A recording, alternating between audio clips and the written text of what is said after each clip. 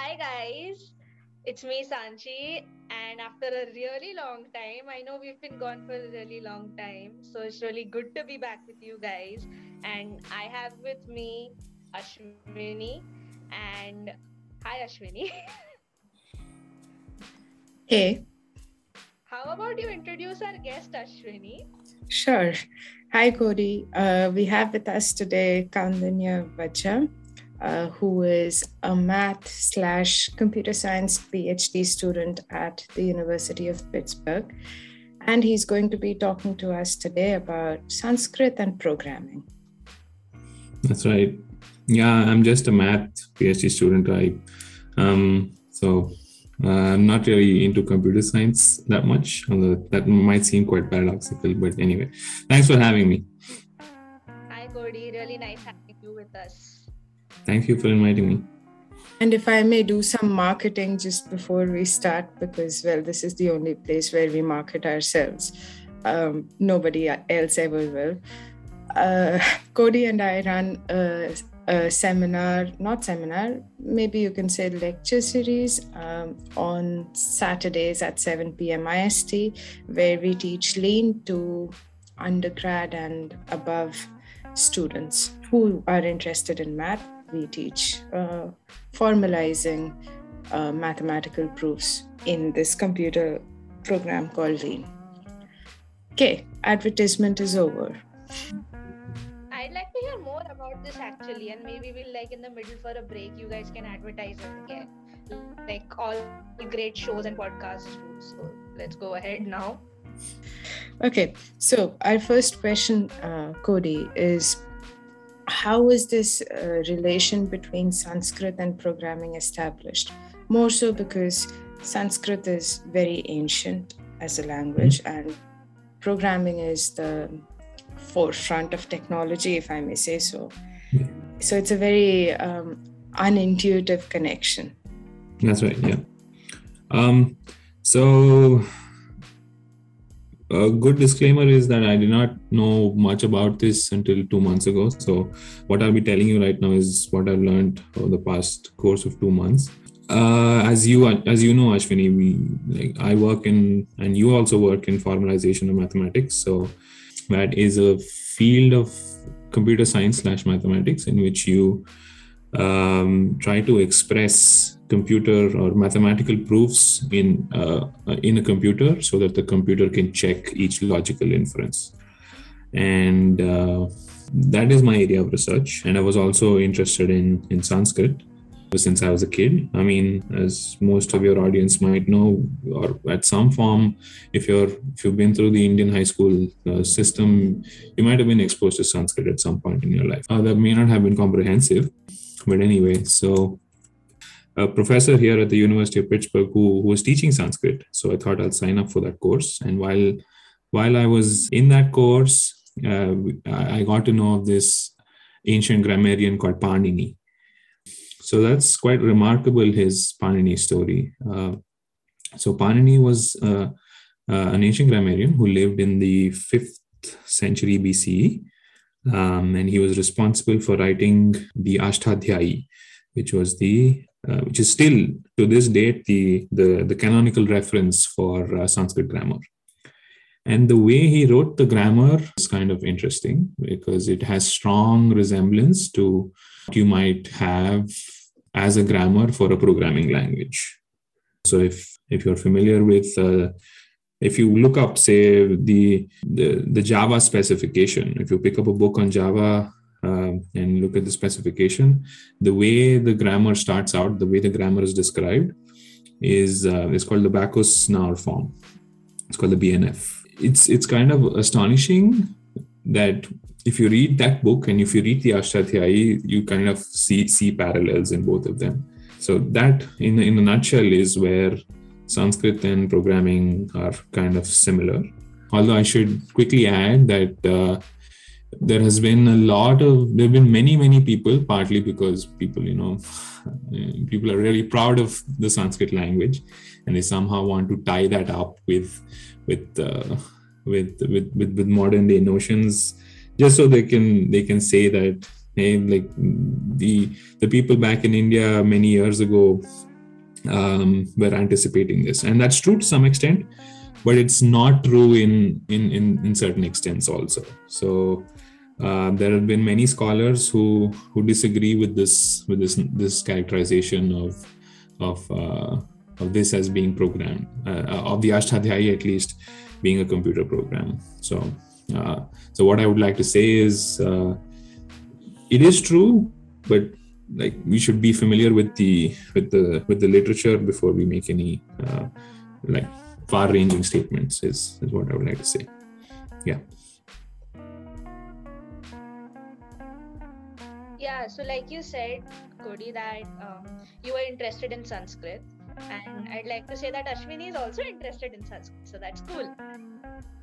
Like, also, have you, like, how can you read Sanskrit? Is your Sanskrit there? Well, I can read Hindi, I can speak Hindi, so I can read Sanskrit in the same way I can read Hindi. But I'm not fluent in Sanskrit, no. Well, I can't speak the language, I can read the language. Maybe I understand a few words because Telugu is my mother tongue, by the way, so Telugu and Hindi borrowed many words and the grammar structure from Sanskrit. So I'm sort of familiar at the Indian high school level, let's say. Let's just put it that way. Would you like to describe the grammatical structure of Sanskrit a little bit? Maybe we could, because I specifically want to compare and contrast with, say, Hindi and English, because that's the language I think the three of us have in common right now. Yes. Let's see. So this is quite a task. I mean, so the language of Sanskrit, the grammar of Sanskrit has at its forefront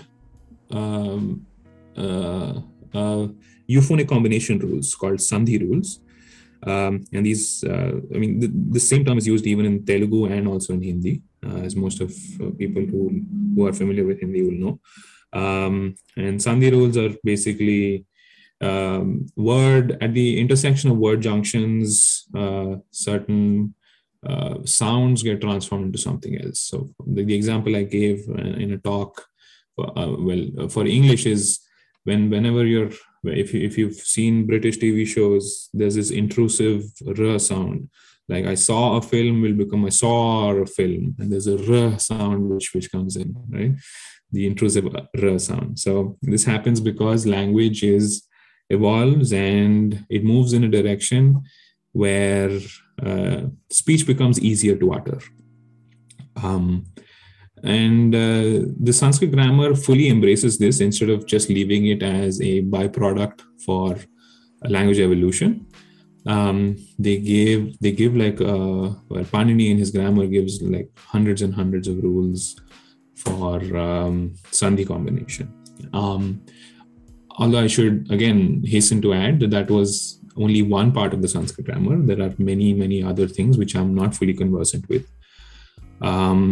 If you are familiar with linguistics, there is this sort of box theory, which George Cardona refers it to. He calls it, so any language will start at the base. There's phonetics, which is speech sounds, and then you combine phonetics to form phonemes, and then you combine phonemes to become words. That's morphology. And then you combine words to form phrases and sentences. That is, what's that called? That's syntax, right? And then once you form the words, you need to assign meaning to them. So that's semantics.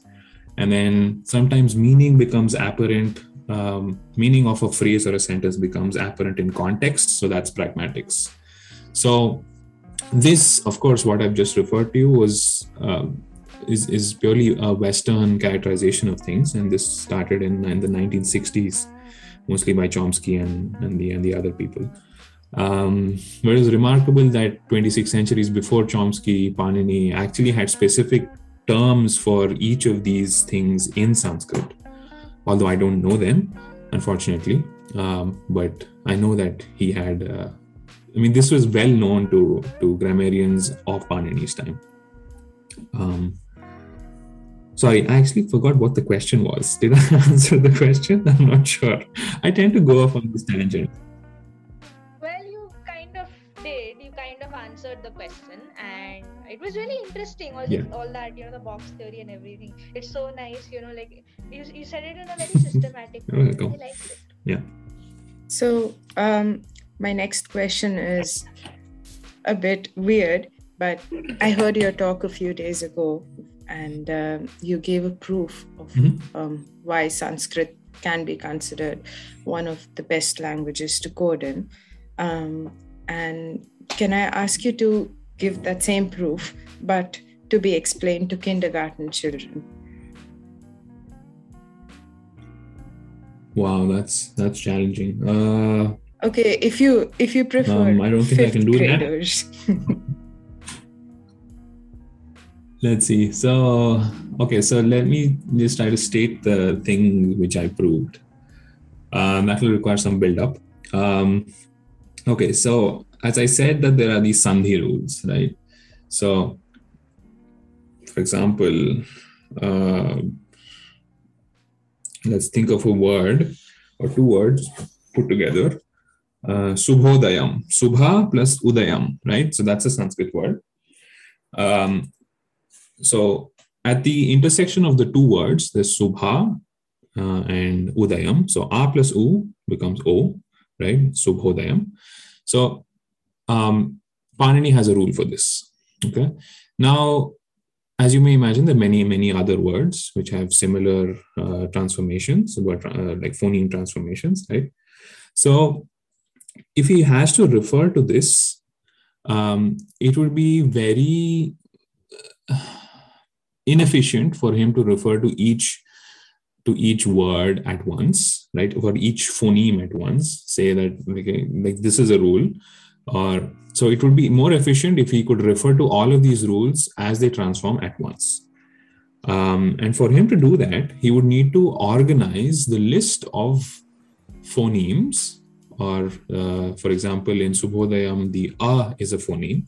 He would have to organize all of these phonemes into a particular list so that it would become easier to refer to them.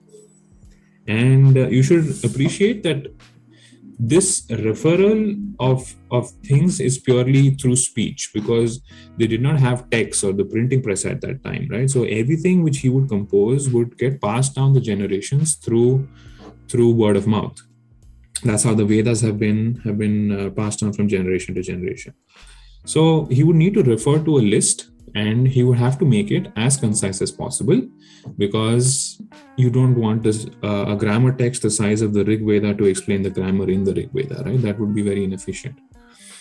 So his solution was to create or put all of the phonemes in Sanskrit, which he would refer to, into a data structure called the Shiva Sutras.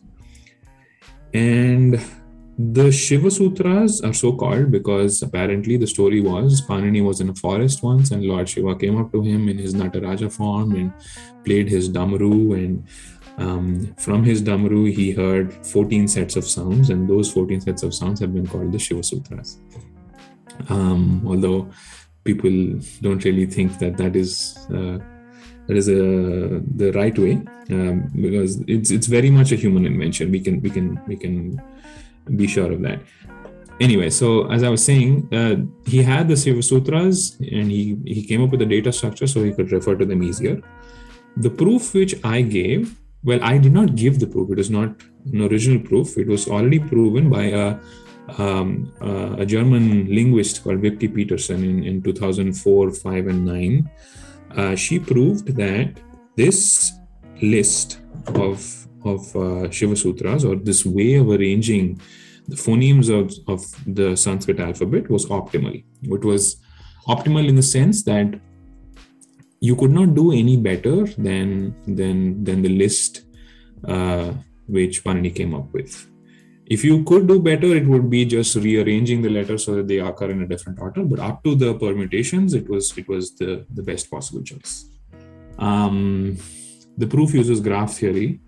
and it's a bit complicated. So I don't think I'll be able to explain that to fifth graders. So unfortunately, sorry, Ashwini. No, that's all right. I don't think any fifth grader would be interested in graph theory either. So we are fine. Like they understood it till here, and then they went to eat like chocolate. So that's cool. That was a Hello. Speak for yourself. As a fifth grader, I was Not very me. interested in graph theory. I was interested in. Yeah. The only graph, Ashwini, that we knew in fifth standard was the one, with those lines. And we used it as like graph paper in our exams and, to make X and Y axis. Okay. Yeah. Yeah. So Yeah, fine. You mentioned that the proof was given by, a German lady. So I want to ask you a really important question now, a serious one. That what has been the work done in this topic, like on this topic, like not just inside India but outside as well? Okay, that's a great question, and thanks for asking that. So, as I said, so largely Panini's influence on linguists in general, or the field of linguistics in general, was largely unknown until the 19th century, and was essentially rediscovered by Chomsky and the others. But recently, about 50 years after this linguistics revolution which happened, there has been a rediscovery of Paninian methods and Panini's grammar in general, and there's a lot of work being done. So Gerard Huet, who is the founder of this project which created the Coq proof assistant, which me and Ashwini are familiar with. It's the other proof assistant which people use. So we use Lean, but the other proof assistant which is also very popular is the Coq proof assistant. And Gerard Huet was actually interested in was responsible for that project, and so after he like in the 2000s, he started getting interested in this computational linguistics of Sanskrit, and he was struck by this. He's a French guy, I should add, and he was struck by how precise the grammar was, and he was amazed at how concise the grammar was, and how much it resembled programming languages, which was his field of study. So he was responsible for starting the Sanskrit Computational Linguistics Conference, which I think meets every 5 years. I'm not too sure. So the first Sanskrit Computational Linguistics Conference happened in India, where he is a professor, and then at regular intervals or irregular intervals after that, there's people are still meeting, and now there's a small school in IIT Kharagpur and IIIT Hyderabad, I think, and there's the University of Hyderabad. There's a lot of people who are working in this subfield of Sanskrit computational linguistics. It's a thriving field on its own now. You specifically asked who are the Western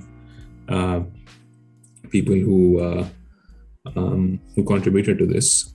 I should add that there has been a very remarkable man. His name is George Cardona. He's a professor at the University of Pennsylvania, and he has been studying Paninian grammar since the 1960s. So that was, or maybe the 1970s. So I call him remarkable because he's a complete Westerner. He was born in New York City. He did his PhD in Yale, or maybe I think he studied in Yale and did his PhD at the University of Pennsylvania. And then he visited India, and then he started learning Sanskrit. And he is the world expert on Paninian grammar. He can speak Sanskrit, he can recite, he can memorize the entire parts of the Ashtadhyayi. He speaks Gujarati. He wrote a Gujarati textbook, right? He speaks Hindi. He taught Hindi at the University of Pennsylvania. And it's kind of amazing when you see like videos of him on YouTube, because he can switch effortlessly between Sanskrit and Gujarati and Hindi and English, and it's kind of remarkable the stories he says, he talks about. So he is the world's foremost expert on well, one of the world's experts on Panini. So I thought I should mention him. Also, there have been so there's Peter Scharf at Brown University, and who else? I can't think of other names. It'll come to me. But so these are the primary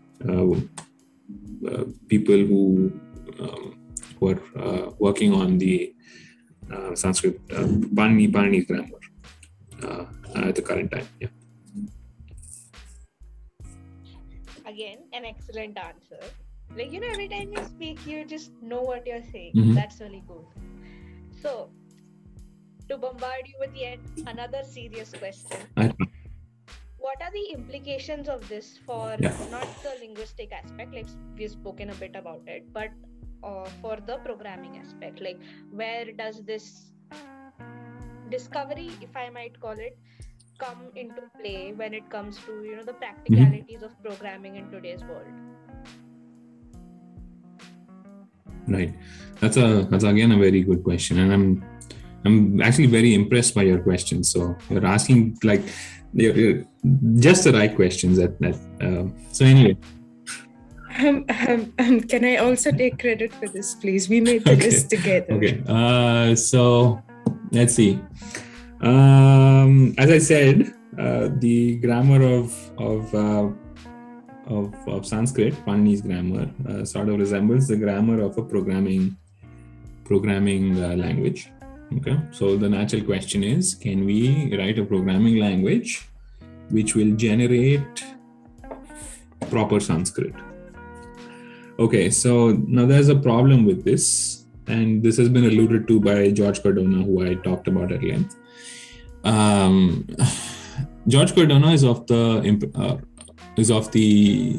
opinion that the box theory, which I told you, like phonetics and then phonology, morphology, and syntax semantics, it's actually the very reverse for Paninian in Paninian grammar. So he says that the meaning comes first, or something like that. Actually, I don't want to get into what his objection is, but his objection is that the standard box theory does not apply to Sanskrit grammar. Now, because that is the case, you cannot make this programming language or whatever. So, but there are people who have disagreed with him. For example, Paul Kiparsky from Stanford University, he disagrees with him. So it's sort of like the linguists are all at each other's throat about this. So can we do it? Can we not do it? Gerard Houet says that you both are wrong. You both are only partly right.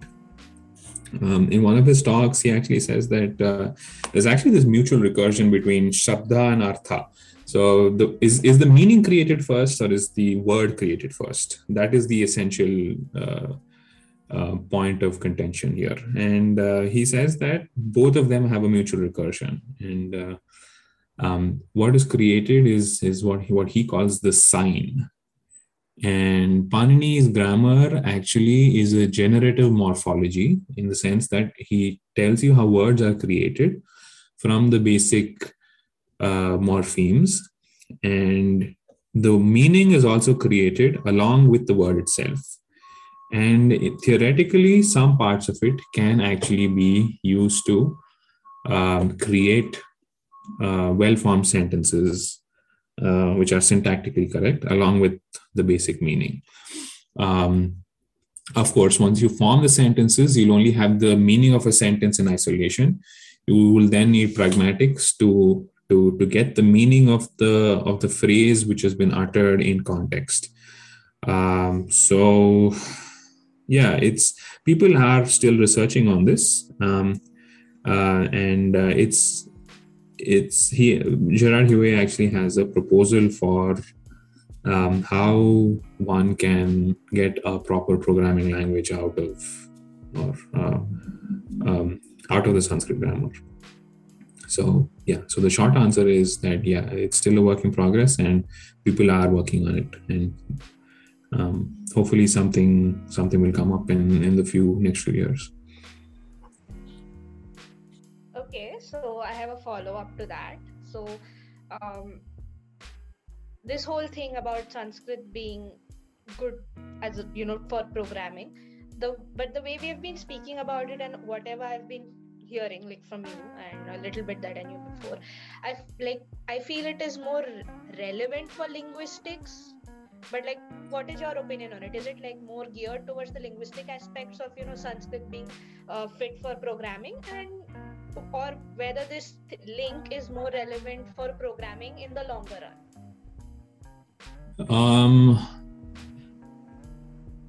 I'm not too sure. I think it's relevant in both ways. It's, after all, a proper spoken language, and its linguistics have been completely mapped out 26 centuries ago. So it's very interesting for linguists. Again, its grammar is completely specified. It has a perfect grammar, so precise that it's at the level of the grammar for a programming language. So the programming languages are all interested in it as well. So it's a mix of both, I should say. So it's relevant for linguistics and also programming languages, and I think that's the proper intersection of this new field, Sanskrit computational linguistics. I think it lies in the Venn diagram intersection of programming languages, Sanskrit, and linguistics, and hence the name computational linguistics. Thank you. I have a question which you basically almost answered, but what are the potential opportunities for graduate students who want to do research on this topic? As in, is it a growing field or? I think it is. I don't really know the field well enough to comment on it, but there is, from what I've seen, there's definitely a lot of interest in this field, and so if someone wants to work on this field, so there are schools in University of Hyderabad and IIT Kanpur or IIT Kharagpur. There are people working on it, so I think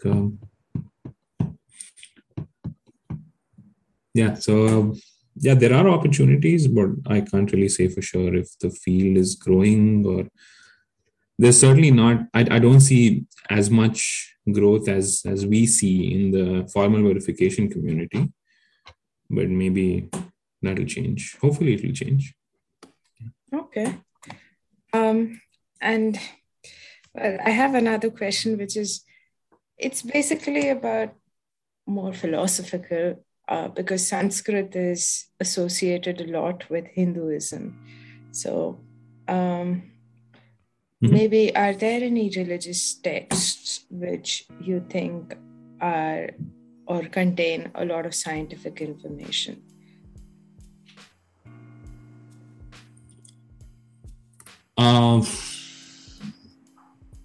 Scientific information. Let's see. I don't know the literature well enough, so I'm certainly not an expert on it. But I'm just trying to think if I've come across something which will answer this question. So let me just start with something which is not scientific. So there's this book called Vedic Mathematics.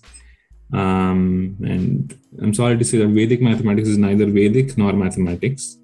It's kind of like these cheap calculation tricks which have no mathematical meaning at all. So that is a non-example. But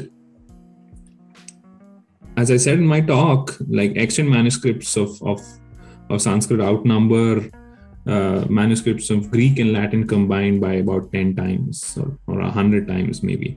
So there has been a lot of work put into it, but I can't really think of examples. I'll tell you where this comes from.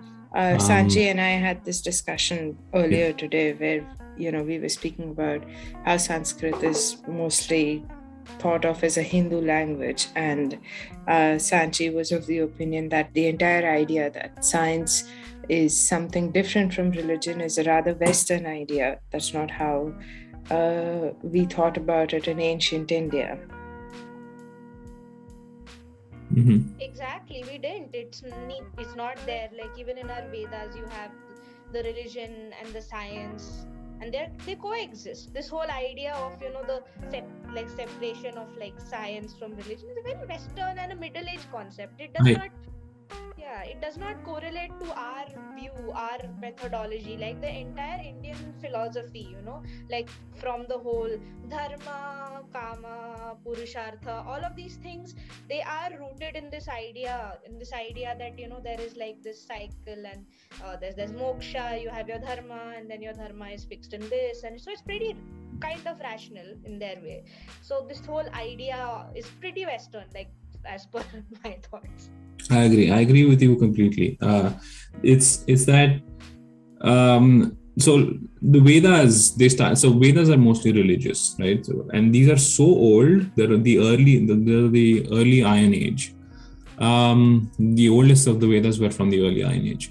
So most of the hymns in the Vedas are basically like, I'll pray to you, O fire god, or I'll pray to you, O rain god. So that if I pray to you and you see me like giving you offerings, you will be kind to me, and I'll be well off in my life. That was the main motivation of the text of the Vedas.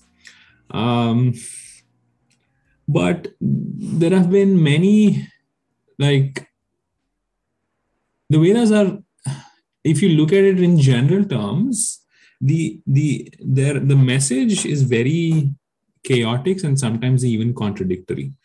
Like, for example, there's the Nasadiya Sutta in the Vedas, in the Rig Veda, which is talks about, do we actually know if this God exists? If we're actually praying to him, do we actually know he exists?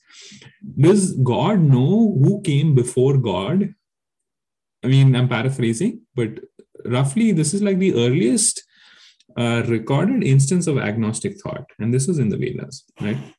Now, the basic advance in all Indian culture is that when a new state of progress is reached, you don't throw away the old one, but you somehow find a way to incorporate the old thinking with the new thinking. And yeah, so this is sort of tangential to what the topic was. Like, so I'm pretty sure there wasn't a clear-cut definition of what the science aspect is and what the philosophy aspect is, as far as I can tell. So it all seems like it's a huge mush of thought by different people at different stages in time, sometimes centuries apart, all put into one. And so it gives you a perspective of how their thought changed within the same text itself. And as a digression, because as usual we are all about tangents, aren't we, Ashwini? Like you said, the first instance of agnostic thought, where that was there anything before the gods? I have seen that in non-Abrahamic religions, and basically not, you know what I mean, non-Abrahamic religions, like the ones that the Westerners call pagan religions.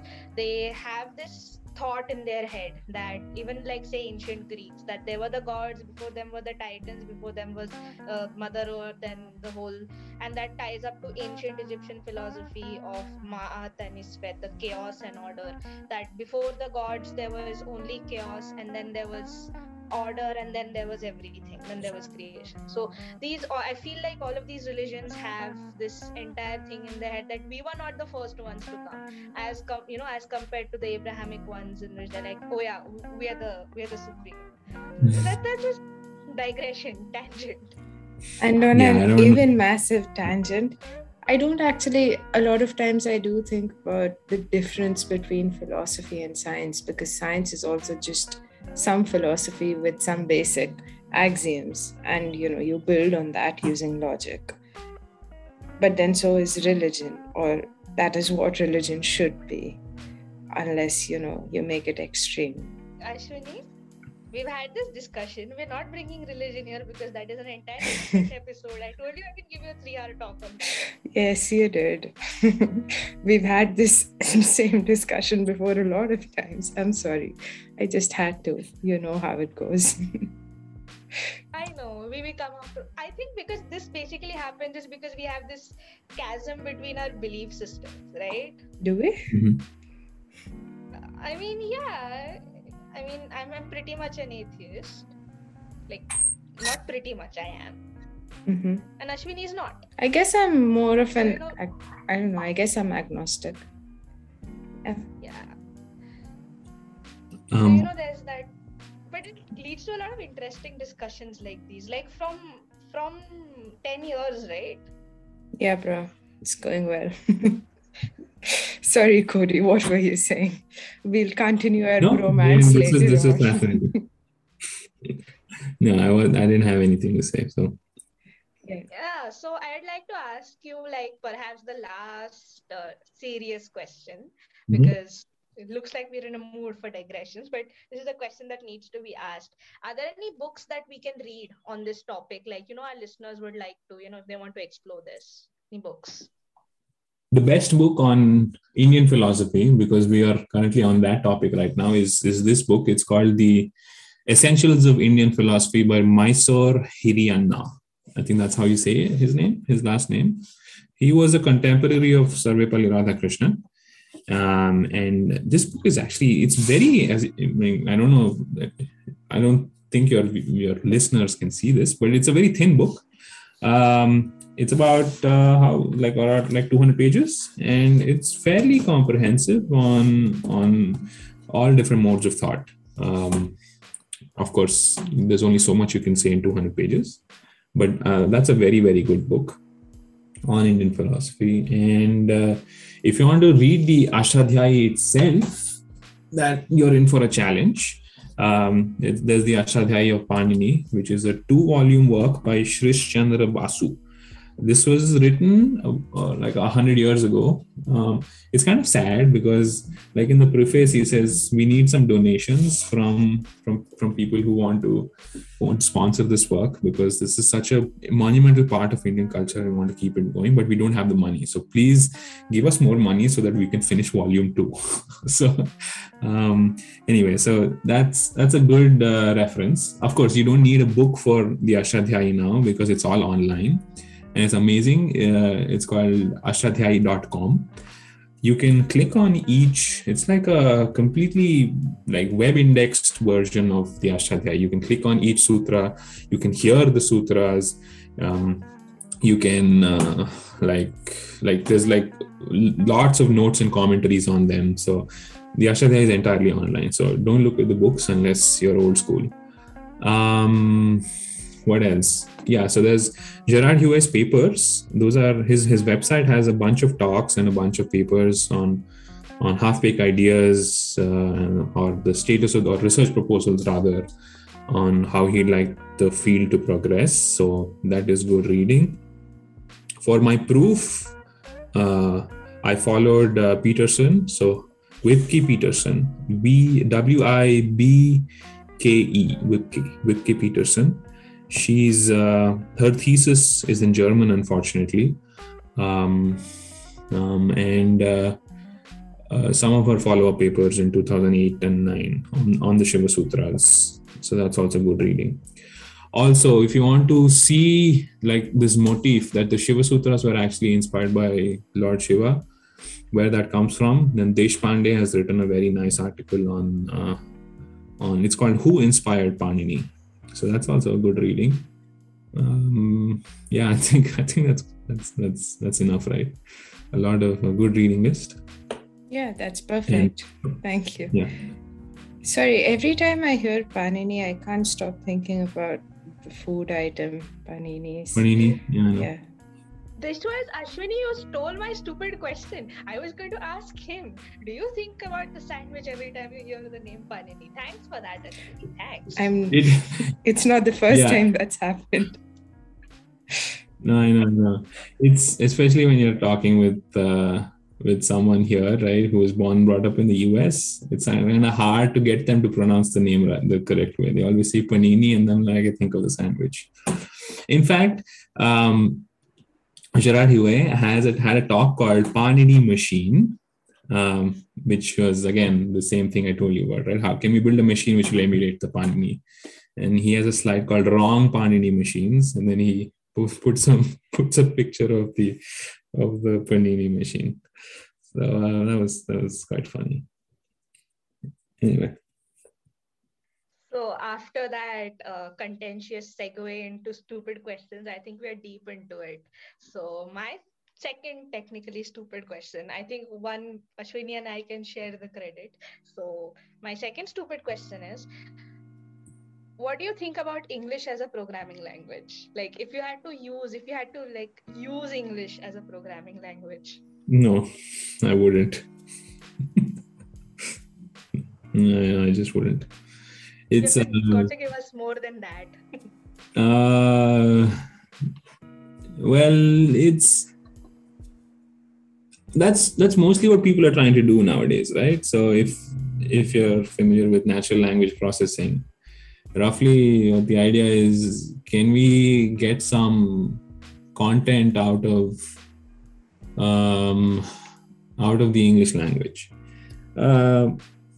which is, I don't know, there's a lot of artificial intelligence and AI work being done in this area, and I'm not too familiar with most of it. So people are using it in a certain sense. If you tell your phone to set an alarm for the next for 5 a.m. tomorrow, you're sort of programming in English, right? If you think about it.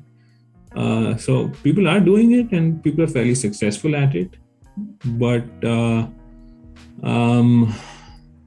grammar of English is more complicated. It's incomplete, right? You don't have a Panini style grammar for grammar or any other language, so to speak. So yeah, if I think about it, I wouldn't program in Sanskrit either. So I'd program. Why not? Well, it wasn't designed for programming. It was designed to be spoken. So I think you should use the tools in a way they're designed for, right? So it has a very precise grammar, which will enable computers to maybe work with it better or create sentences which are grammatically correct easier, but that does not necessarily mean that you will program in Sanskrit. So as an addendum to this stupid question, I have a stupid follow-up question. Mm-hmm. And that stupid follow-up question is, so like in the future, if there are cyborgs and robots, and then they are programmed in Sanskrit, but then they're also speaking Sanskrit, do they fulfill all the things that you mentioned that Sanskrit should do?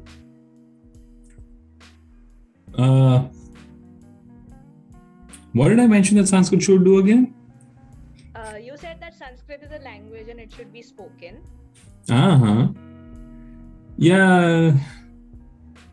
I don't know. This is a very complicated question. Yeah. So let's just say yes. That's my answer. Okay, that's good to know. So in the future, if anybody's listening and they're going to make cyborgs, program them in Sanskrit, make them speak Sanskrit, and then sure. You would have. Yes. And then don't kill us because we, spoke of this idea. Yeah. Okay, so I have a stupid question. It's a weird one, but our stupid questions are meant to be weird. So would you say Gayatri Mantra is Sanskrit rap? Gayatri Mantra is Sanskrit rap. In a form, or at least like a pop culture. It's not pop culture, no.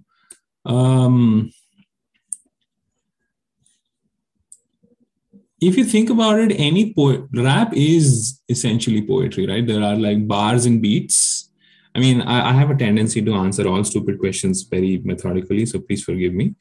But No, that's our. Yes, this is too serious. Basically, what we do, right? We ask people stupid questions and they give us wonderful answers. So, like, it's par for course. You're on the right track. Go on. So, you have bars and beats, and you try to fit so many syllables within that many bars and that many beats, right? And if you look at Sanskrit prosody, it's called chandasu. If you look at that, essentially that will prescribe a meter in which you add so many laghulu and gurulu in one certain allowable sentence. So if you think about it, chandasu is essentially the what Sanskrit shlokas which follow a meter. It's essentially rap, right? Because it follows the same rules. Actually, rap is not, it's more free form. So it's more of like the poetic tradition of like Sri Sri. I don't know if you know the Telugu poet Sri Sri. He did not want to be bound by the rules of Chandasu. So his poems were all free form and he was an activist. He was a communist, so he had this communist philosophy. And anyway, so his poems were pretty free form, but they still had this beat to them. So it was very nice when you hear them. So, yeah. So essentially, yeah. I mean, there are similarities between both of them. Not direct similarities, but one is a derivation of the other in some sense. So yeah. Mm-hmm. I just wanted to say M.S. Subbulakshmi, one of the most eminent Carnatic vocalists of all time, was basically a rapper. Basically. That's all. Okay, and I just remembered an addendum I had for a previous stupid question that you answered about AI is making them learn English and stuff. So I had a friend once upon a time, and he was programming an AI to write poetry, and as a base, like you got to give them some input to learn. He gave it like a lot of my poetry, and the only thing the AI came up with. There, that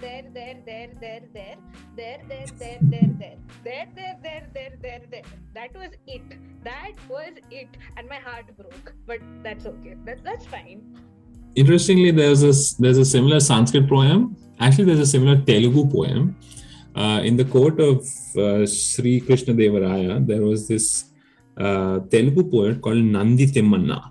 His name is Nandi Timmanna. So when I was in school, we had a play in which our Telugu professor, he made us reenact this play, and each one of us was one of the poets, the Ashtadiggajas of Sri Krishna Devaraya. And one of us was Nandi Timmanna. And one poem was actually, it was an entire poem using just two syllables, ma and na.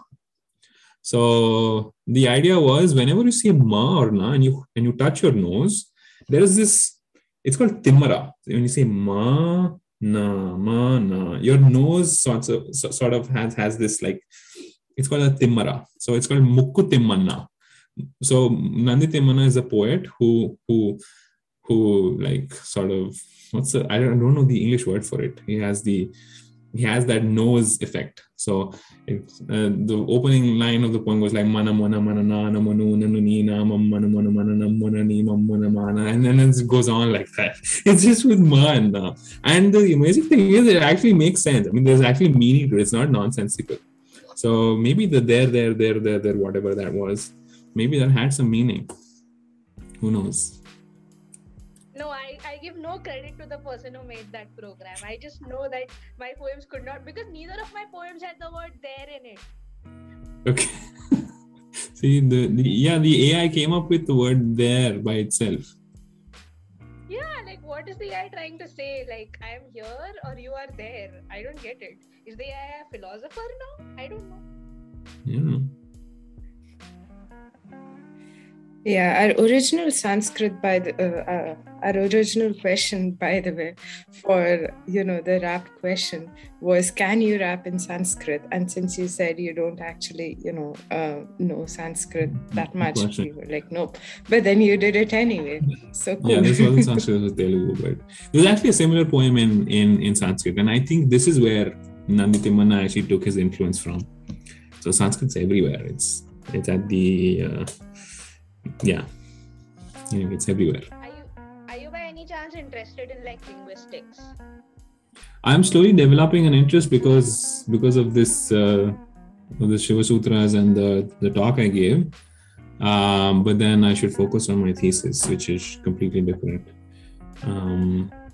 My advice. The eternal grad student. Yeah, my advisor is very, very. He's the best. So he's supportive in all of my endeavors. He even helped me write that proof. So he's supportive of all of this, and he's interested. But I should probably get back to my research work at some point.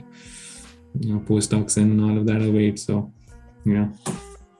The reason why I asked is because, like you said, Sanskrit is everywhere. And I remembered I read something about Proto-Indo-European, Right. the language that came before Sanskrit. And a lot of their words, those words you can see in Sanskrit, you can see in English. The most common one being pater. Yeah. Patra, pater. That's true. And there are many other words like that. That's true. I don't know much about them. It's actually very interesting. Sorry? Brother, brother. Correct. Yeah. Saint and Sant. Sant is Hindi. I don't know if it's Sanskrit. But... Yeah, Saint and Sant. That's right. So there's this conjecture that there's a Proto-Indo-European language which is at the base of all of these languages, and it's pretty interesting. There were some very interesting things that you can glean from a language, from its from its the culture of people, from its language. Too many words in the sentence, but so so they figured out that society was also patriarchal, because there were names for your husband's parents in that, but no names for your wife's parents, stuff like that. Interesting observation.